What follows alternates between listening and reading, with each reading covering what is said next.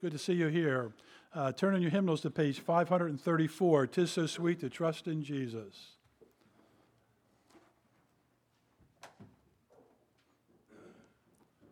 And we'll stand as we sing. Hymn 534.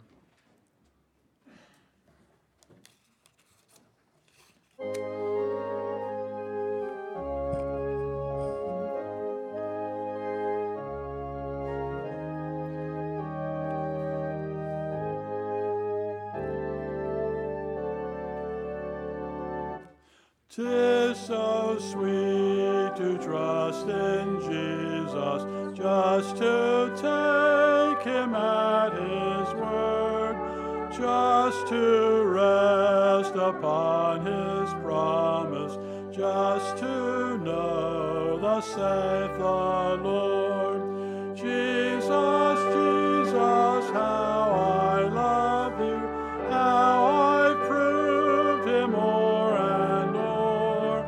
Jesus, Jesus, precious Jesus, oh, for grace to trust him more. Oh, how sweet to trust in Jesus, just to trust his cleansing blood, just in simple faith to plunge me 'neath the healing, cleansing flood. Jesus, Jesus, how I trust him, how I've proved him o'er and o'er. Jesus, Jesus, precious Jesus, oh, for grace to trust him more. Yes, 'tis sweet to trust in Jesus, just from sin and self to cease, just from Jesus simply taking life and rest and joy and peace. Jesus, Jesus, how I trust him, how I've proved him o'er and o'er. Jesus, Jesus, precious Jesus, oh, for grace to trust him more. Father, it's indeed a privilege to be called your children so that we can indeed trust you. Thank you so much for your love for us. We ask that you'll be with all that occurs in this service, and that your name will be honored through the singing, through the testimonies, and through the preaching for Christ's sake. Amen. Thank you. You may be seated. We have our usual midweek prayer service in Awana. There's a deacon meeting on Thursday at 7:30. The adult Christmas social is on the 10th at 5:30. There's not a sign-up sheet out there yet, or is there one in the back of the church? One in the back of the church? Obviously, I wasn't back there. Josh and Joanna Town will be the ones who will be our missionaries that we're giving to. We also will have a family coming to sing for our program. It's always a special time of fellowship. I think that's all the announcements that we have. Let's turn now on our hymnals to page 613.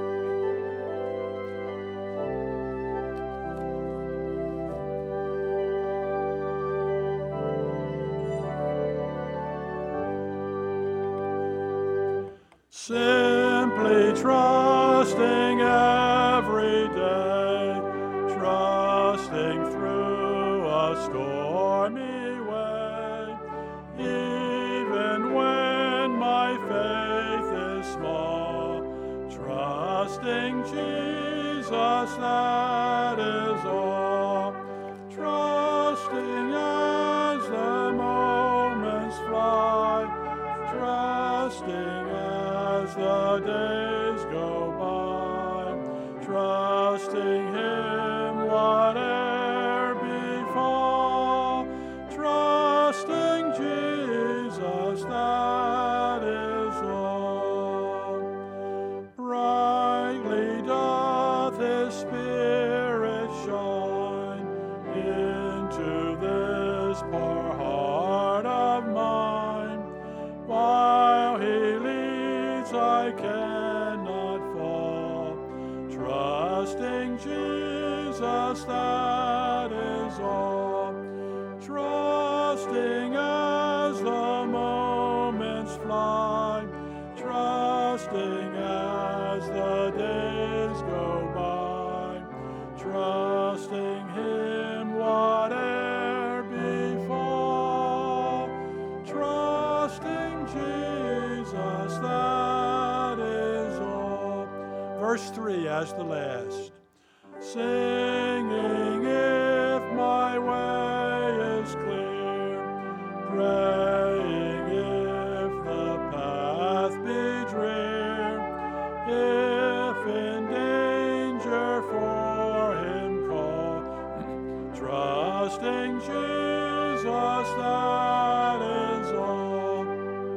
Trusting as the moments fly, trusting as the days go by, trusting Him whate'er befall, trusting Jesus, that is all.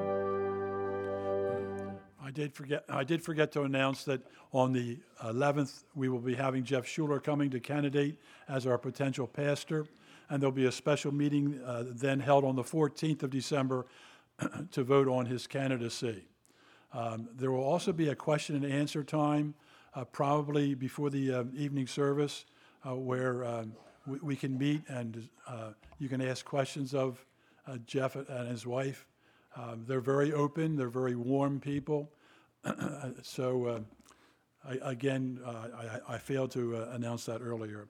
Turn in your in your Bibles to our memory verse, or you can look in your bulletin, 1 Thessalonians 5:18.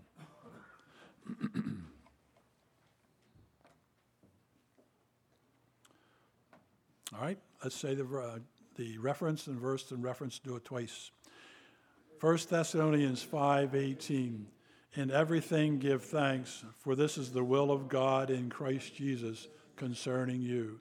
1 Thessalonians 5:18. 1 Thessalonians 5:18. In everything give thanks, for this is the will of God in Christ Jesus concerning you. 1 Thessalonians 5:8. Say Thessalonians 5 times in a row. I always loved tongue twisters when I was growing up. Does anyone have a prayer request to share or a testimony? Yes. That's all right. I just drew a blank. Fred.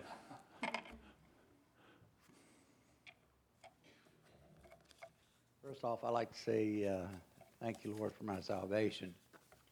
And that's kind of what the message was on this morning, and then all His provisions. And I just,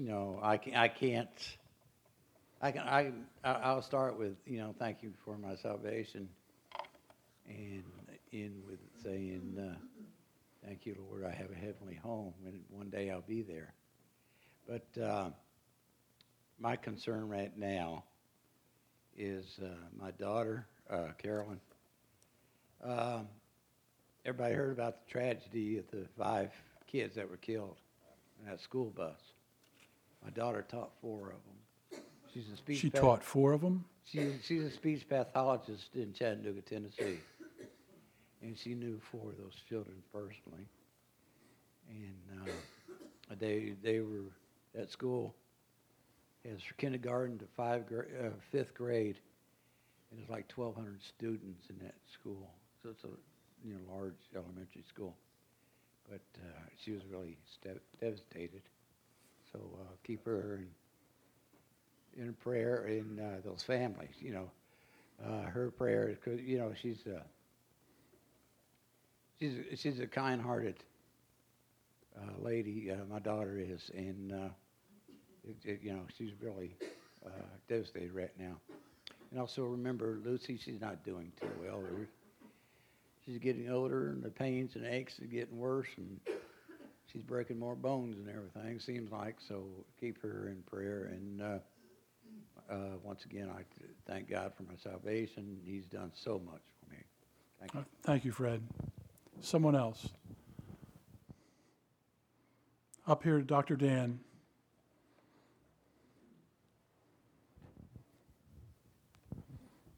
Just a quick note on our son, Tim. He's probably heading back to Texas at this point now. He was home for a 3-day leave and had a good time with the kids. He'll be there for about 2 more weeks, and then he'll head to the Middle East for about 10 months. So continue to pray for him and his family, wife, and 3 kids.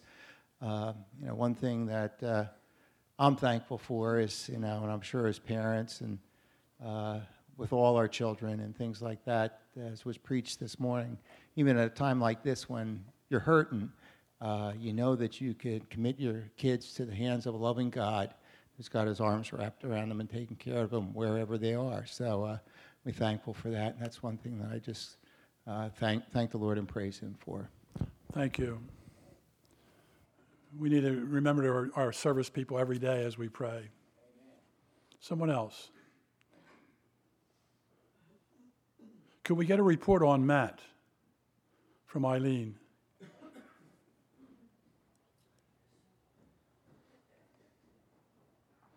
I'm putting you on the spot, Eileen.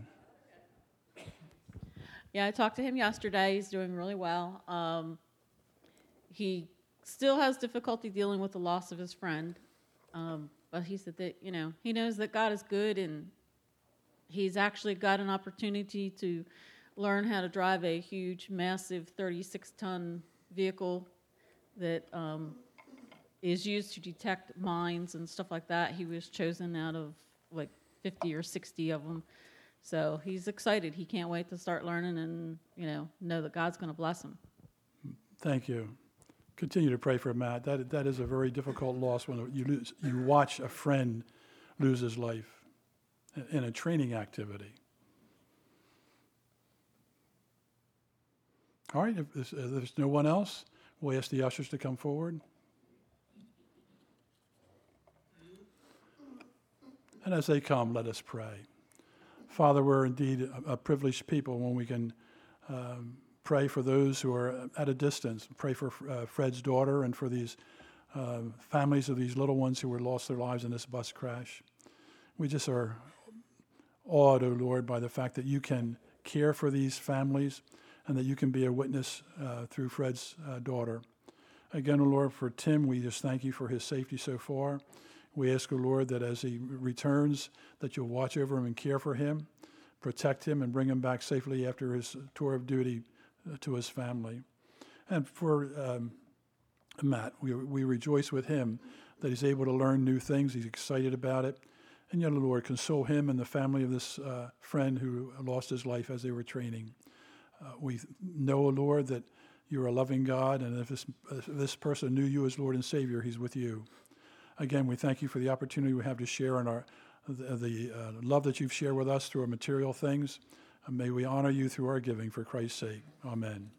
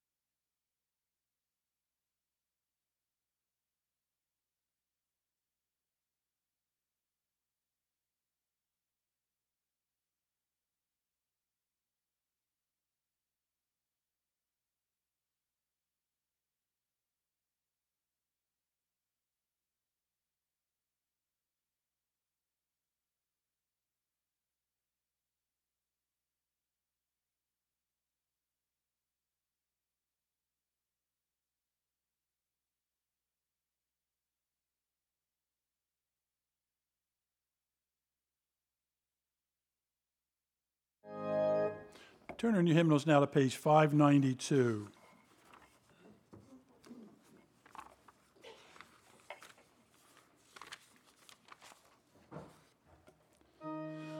Let's stand as we sing the first and last verses.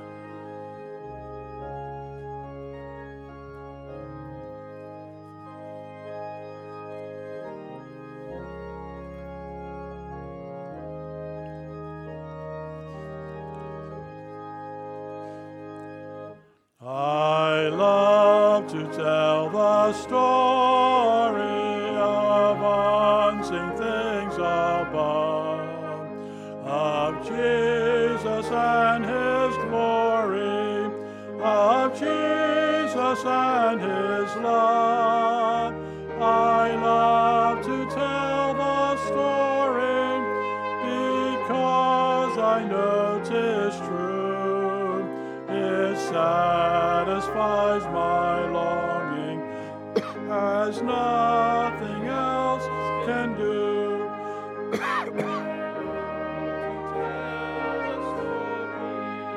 'Twill be my theme in glory to tell the old story of Jesus and his love.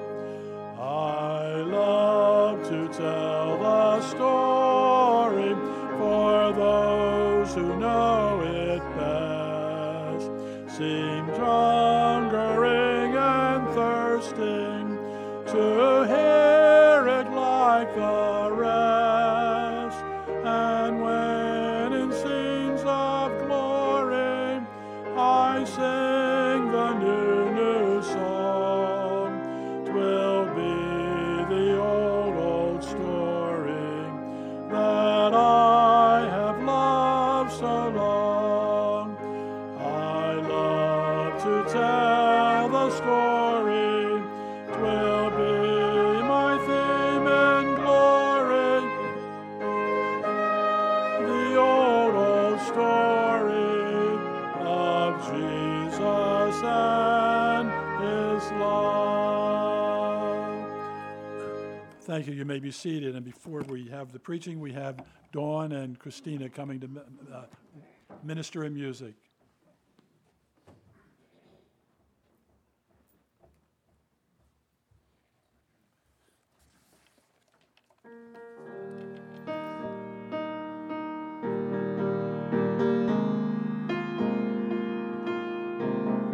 When the race still lies before me, and the wind is blowing strong, when the witnesses surround me, and my strength is almost gone, when the valley plunges deeper, and life shatters all my dreams, then I lift my voice to Jesus, and he gives my spirit wings.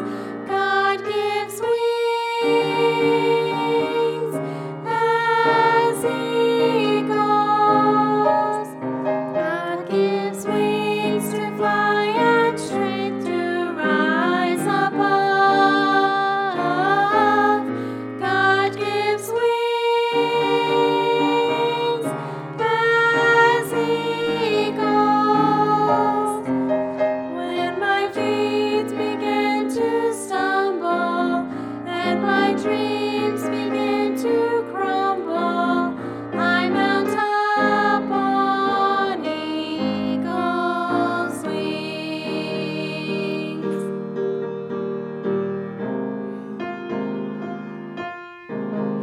Let us run the race with patience. Let us lay each weight aside, looking only unto Jesus. He will be our faithful guide. He has run the race before us. He has won the victor's crown, and he calls to every Christian, follow me to higher ground. God gives wings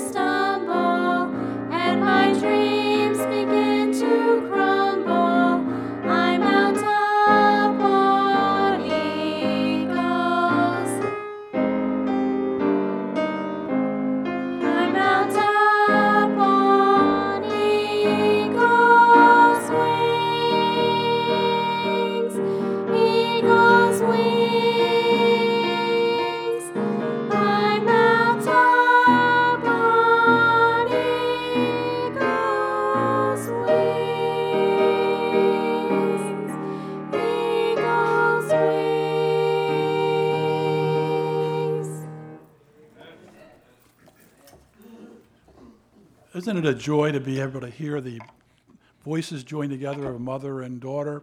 And Wednesday night we had sister and sister. The blend is really good when it's family. And I can't go wrong when I say Dave is preaching tonight.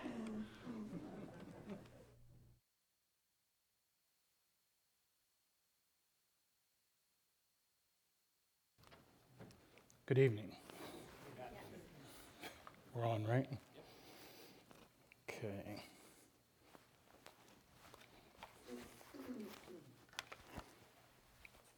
You know your belt's too tight when you can't get the clip. That's why they put that pocket there. We're going to be in 1 Thessalonians chapter 5.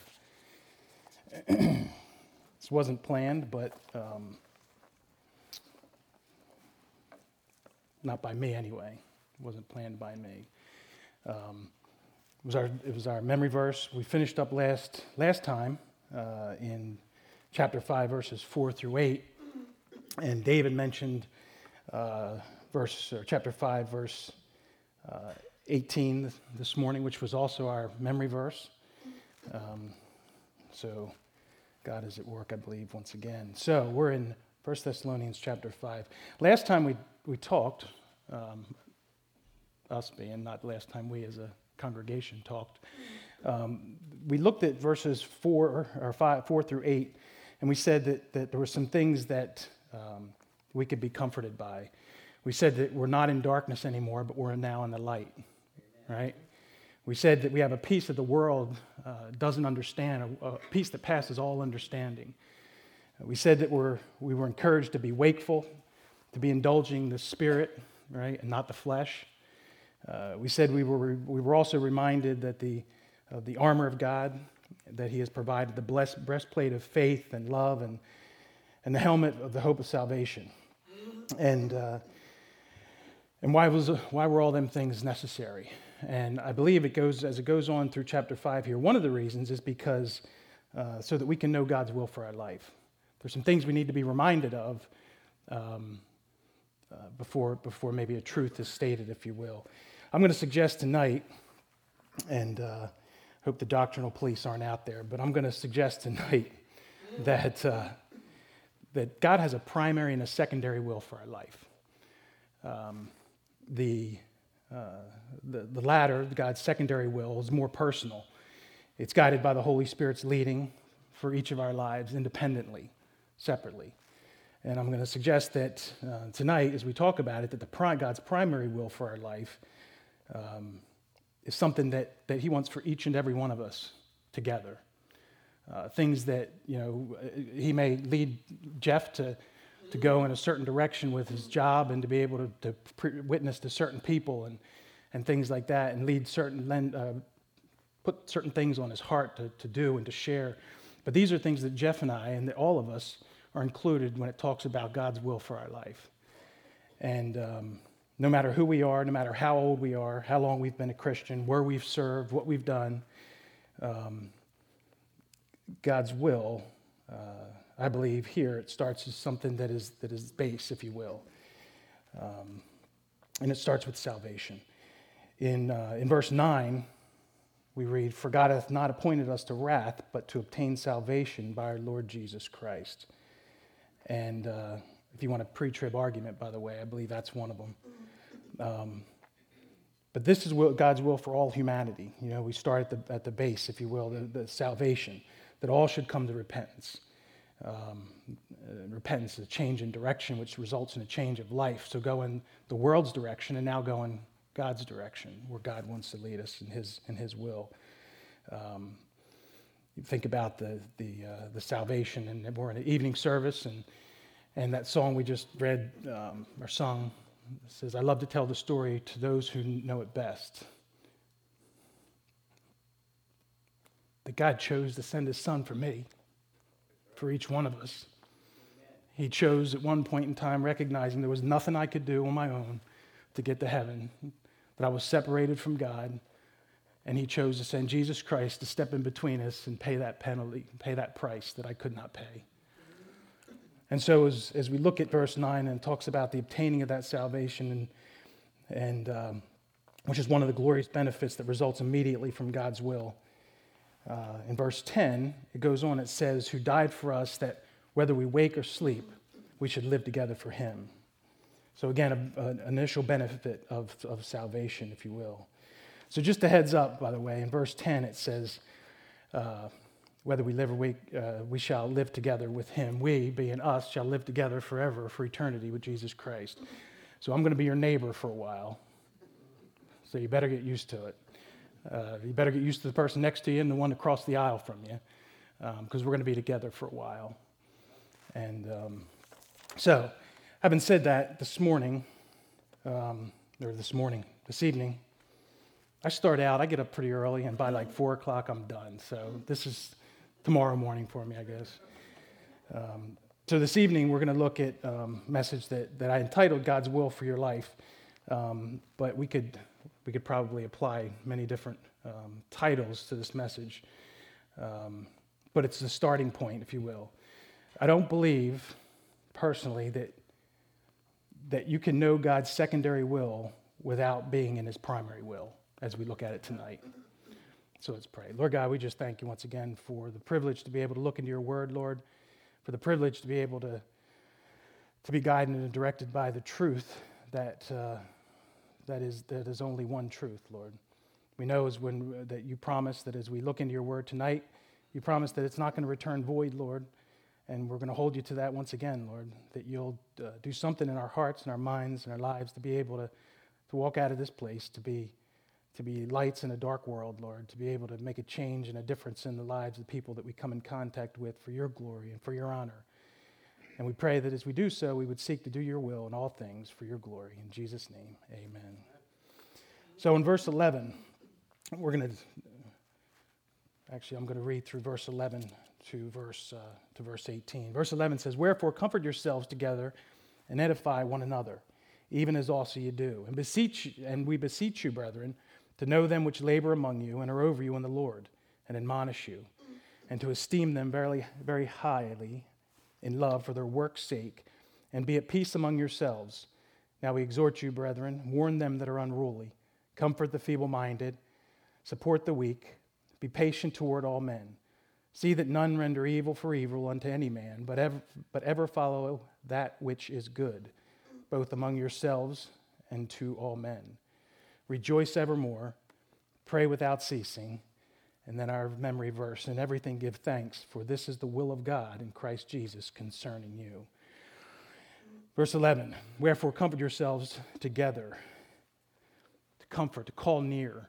It talks about a support, if you will, to be able to draw each other close enough to console each other, to provide relief to each other. It says, wherefore, therefore, because of everything that we just read, because in verse 9 that we're not appointed to wrath, but appointed to salvation. In verse 10, because he died for us, whether we wake or sleep, nevertheless we shall live together with him. Because of all those things, verse 11 says, wherefore. You know, while we're here on earth, there's some things that we should be doing together. And it says there, wherefore comfort yourselves together. It talks about to edify one another, to build up. Why is it seem, maybe it's just me, that people find it very easy to tear down rather than build up, to find fault, and even for Christians? Maybe the first things that come to mind are things that bother us, things that people do that bother us, the things that annoy us. It's much easier to find fault. You know, there's a management philosophy out there. It's been out there for a while. It actually started with a Christian author. But it talks about the idea is to look at, often we want to find where we're weak and build up those weaknesses. Well, the idea is that the time that it takes to build up those weaknesses, it's wasted time. Let's look at the strengths that we have and be able to utilize those strengths and identify how we can utilize those strengths. And I think it's the same thing among the brethren. You know, each of us have a strength, have a gift. Thank you, Jeff. Have a gift. And we should be identifying those gifts, those strengths, and as we'll talk about tonight, identifying those in fellow believers and being able to edify and build those up in each other. We see this even among, or more so among our closest friends, our family, and things of that nature. Those that get to see our real colors, if you will. And I thought about that. Why is that? And oftentimes because they're the ones that are going to forgive us easiest. But that shouldn't be. We should be helping each other to improve every step along the way. A.W. Tozer said this. He said, "Unity is necessary to the outpouring of the Spirit of God." He said, if you have 120 volts of electricity coming into your house, but you have broken wiring, you may turn on the switch, but nothing works. No lights come on, the stove doesn't warm, the radio doesn't play. And why is that? Because you have broken wiring. The power is ready to do its work, but where there is broken wiring, there is no power. He goes on to say this, unity is necessary among the children of God if we're going to know the flow of power and to see God do his wonders. And so I have to ask myself, what am I doing today that tears down a fellow believer? And I might not be doing anything that tears them down, but if I switch that around and say, what am I doing to build up a fellow believer? Then it strikes a nerve. Then I start to think, what opportunities do I have that I'm not taking advantage of to be able to lift up? Will we be critical of somebody or something that they're doing? The good test, I heard this a number of years ago, they said a good test is, what is your discussion at lunchtime after church? After you leave morning service and you go home and you're among family, what's the discussion there? And that'll identify whether you're looking to build up or looking to tear down. Each and every believer has at least one thing in common. When I thought about this and you put this into perspective, at least in my mind, the Holy Spirit of God indwells in each of us. We have that's our commonality. And if I reach out and I seek to harm somebody or seek not to build them up, then in effect, I'm harming the work of the Holy Spirit in their life. So then I ask my question this: do I want to be accountable for hampering the work of the Holy Spirit, or to be partakers together in strengthening his work in each of those individuals that I come into contact, in each individual and each member of our church as brothers and sisters in Christ?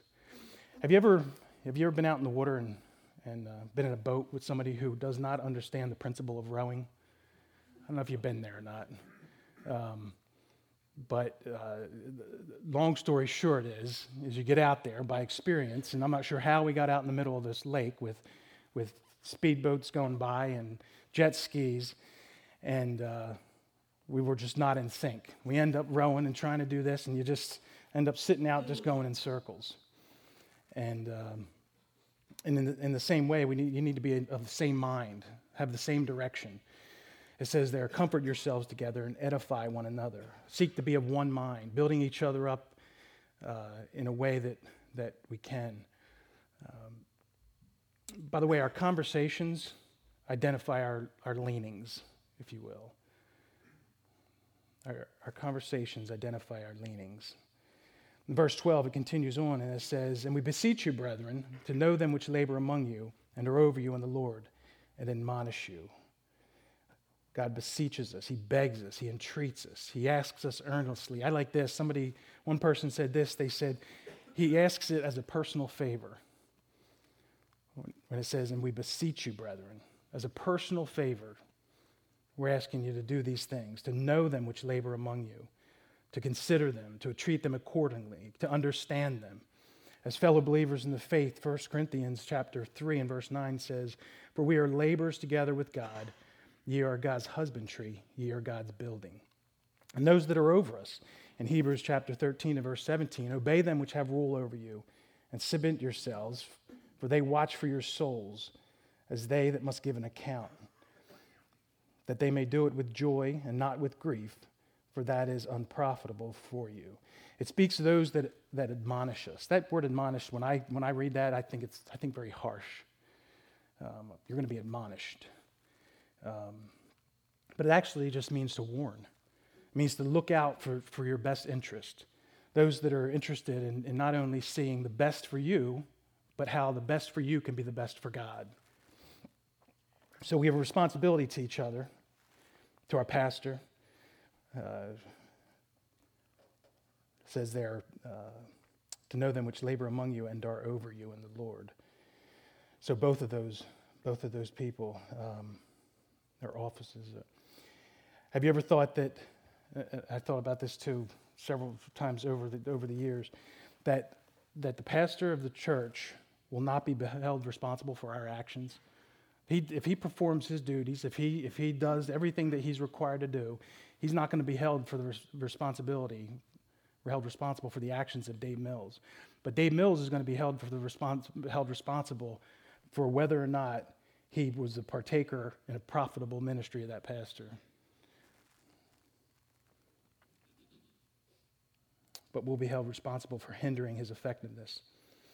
So we should understand each other, our duties, as well as the duties of our under-shepherd. Consider each other as the body of, as a part in the body of Christ.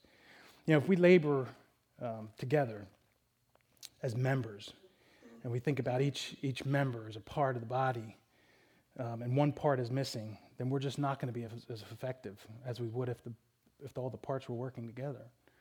So each time we seek to build up a member, build up a fellow believer, then all we're doing is strengthening the body and strengthening its ability to be able to do the work of the ministry. It goes on in verse 13, it says, and to esteem them very highly in their love for the work's sake, and be at peace among yourselves. To esteem them very highly, to value each other. Somebody once said this, they said, love seeks the best for the object loved. Love seeks the best for the object loved. Think about the love that God had for his people. And he sought the best for the object loved. He gave his life. And so if we truly love the church, if we truly love God, we'll love the things he loves. The things that he loves are Christians, or all people, as a matter of fact, but especially those, as the Bible tells us, are of the household of faith. And so we should be looking to as we love each other, to be able to build each other up and seek the best for the object loved. Be at peace, it says. John R. Rice said this, he says, people go wrong in their fellowships before they go wrong in their doctrine. People go wrong in their fellowships before they go wrong in their doctrine. See, a lack of peace among the brethren will have a definite and lasting impact. A definite and lasting impact. So everything we do should be done in a way that doesn't hinder each other's ability to be faithful and to serve God. Turn, if you would, to 1 Corinthians real quick. 1 Corinthians chapter 8. Familiar passage. 1 Corinthians chapter 8 and verse 9. And it says, but take heed, lest by any means this liberty of yours become a stumbling block to them that are weak. For if any man see thee which hath knowledge sit at meat in the idol's temple, shall not the conscience of him which is weak be emboldened, or be given courage or encouraged to eat those things which are offered to idols? And though thy knowledge shall be weak, and through thy knowledge shall the weak brother perish, for whom Christ died. It goes on and says, wherefore if meat shall make my brother to offend, I will eat no flesh while the world standeth, lest I make my brother to offend. The ultimate goal for the Christian is to glorify God and edify the believer, have a good reputation among unbelievers. And Christian liberty ends at the point where it causes a brother to stumble.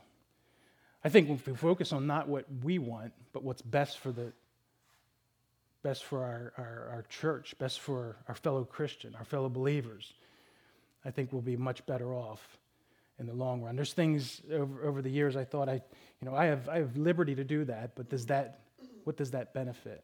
And how much more would it benefit if I didn't act out on those things?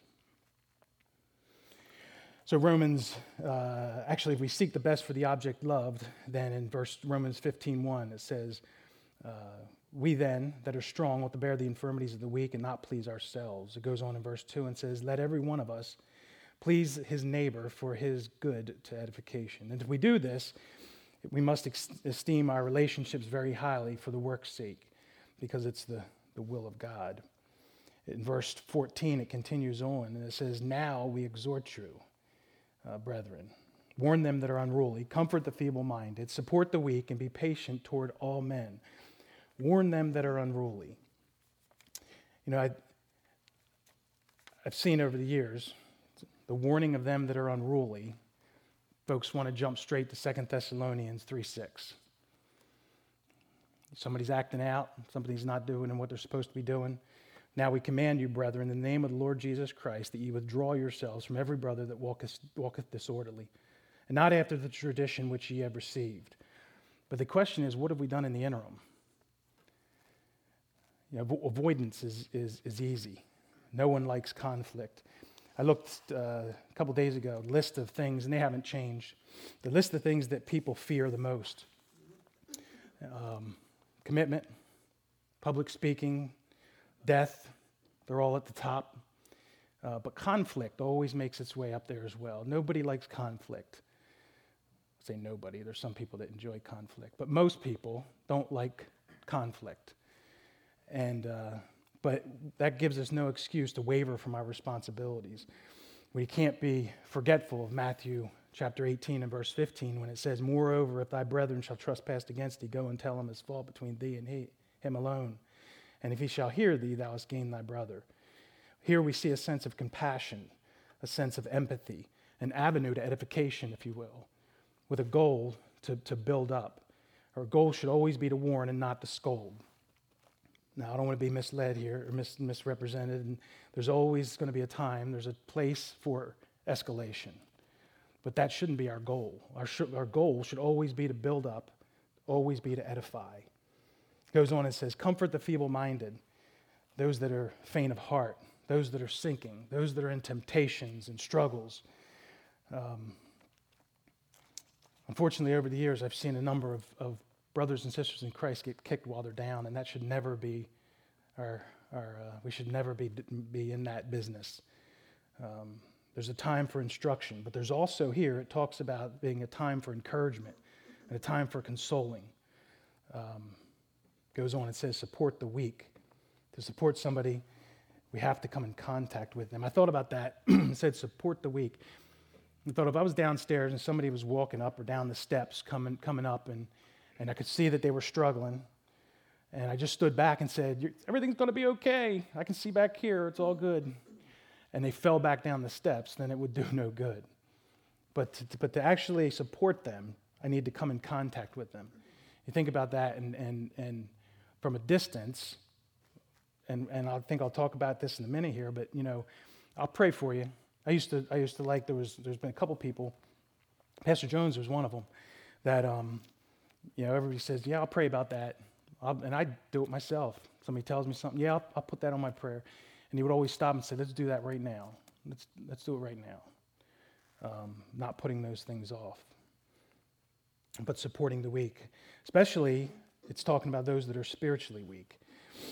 Don't get angry with them. Come alongside them and support them, to encourage them. One of the things that I've had to be reminded of over the years is that we're all in different stages of growth, and also that pride cometh before destruction.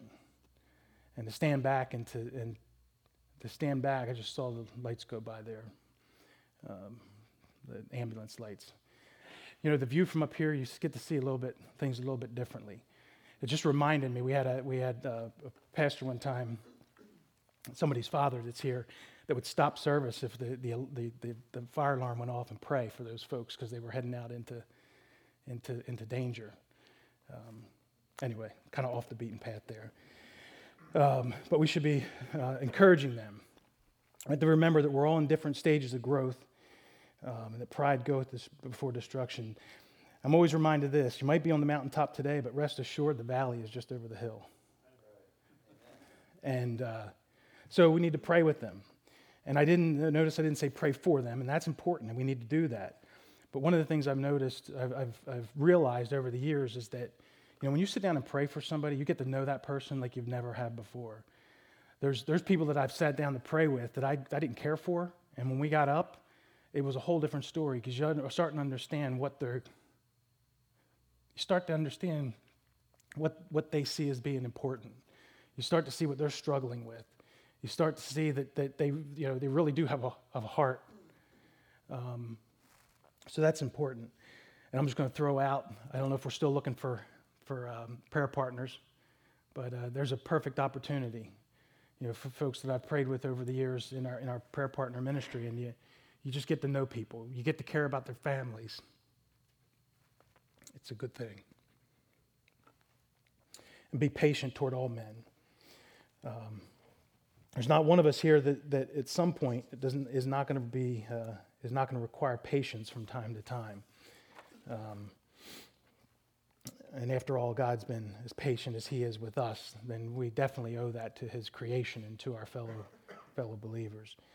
Verse 15, it continues on. It says, "See that none render evil for evil unto any man, but ever follow that which is good, both among yourselves and to all men. See that none render evil for evil, but follow after that which is good among others and among all men." I think we get the gist of that. I'm not sure we have to explain that. That's revenge is an interesting thing. I'm always reminded, somebody once said, they said, revenge will never reap the rewards intended.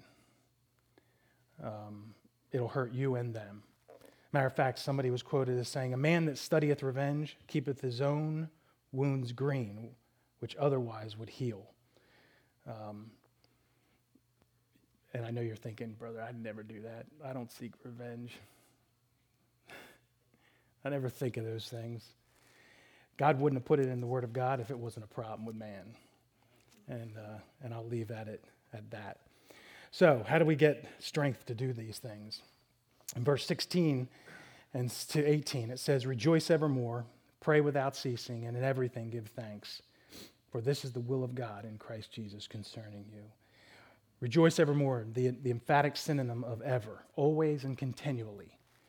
To continually be rejoicing. Somebody said, he who is wont to God for all things is happening for the best will have continuous joy. My translation, right or wrong, is if you trust that all things work together for good, you're going to have continuous joy.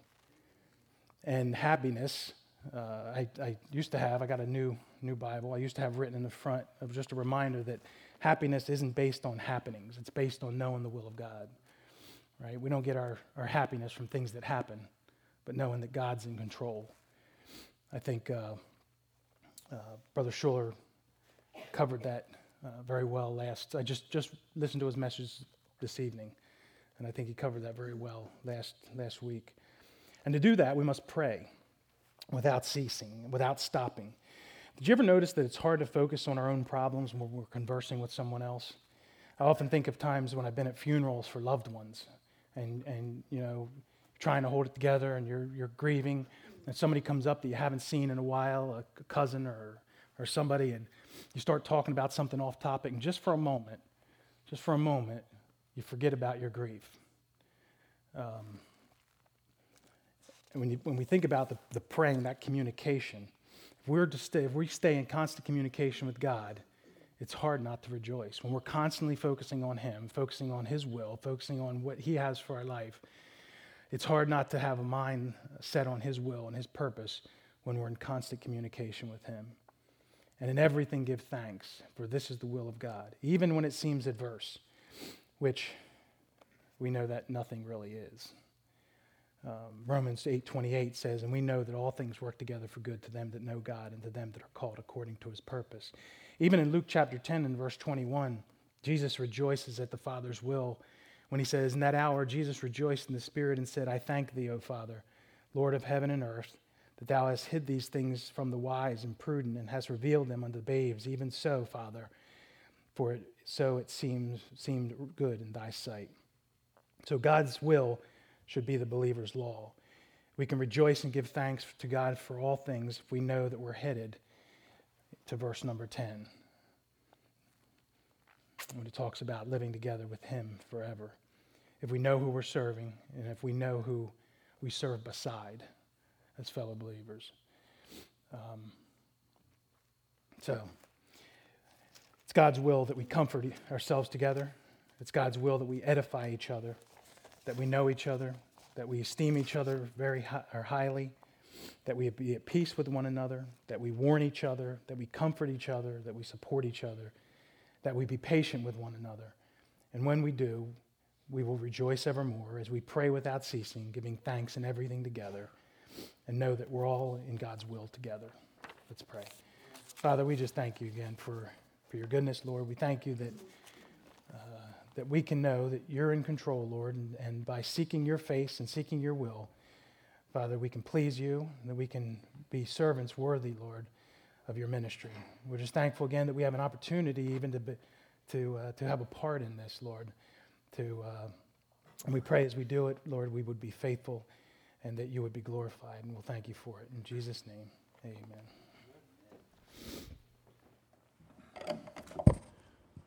Dave's a little bit taller than I.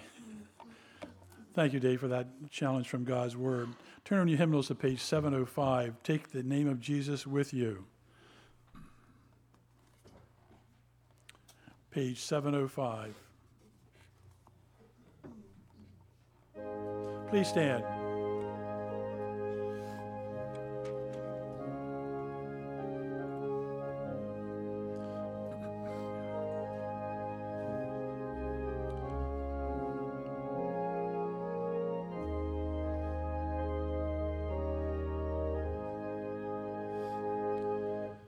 Take the name of Jesus with you, child of sorrow and of woe.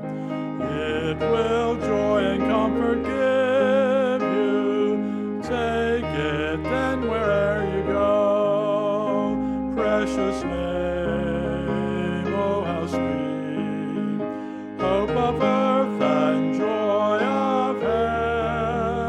Precious name, oh how sweet, hope of earth and joy of heaven. On verse 4.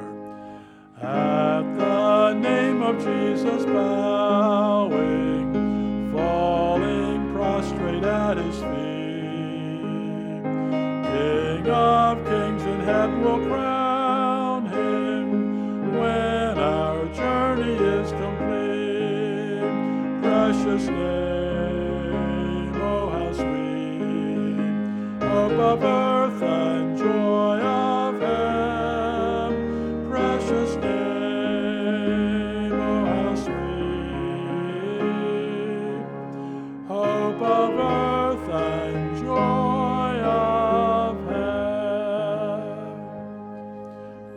As you pray for fellow members of our church and friends of our church, make sure you pray for Thornton Wilson. He needs to regain his strength. His grip is still good, but he's got to be able to get around a little bit better, and they're working him hard at the rehab center. So continue to pray for Thor.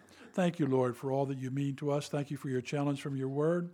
We ask that you'll be with Thor as he's strengthening himself through the help of the physical therapy.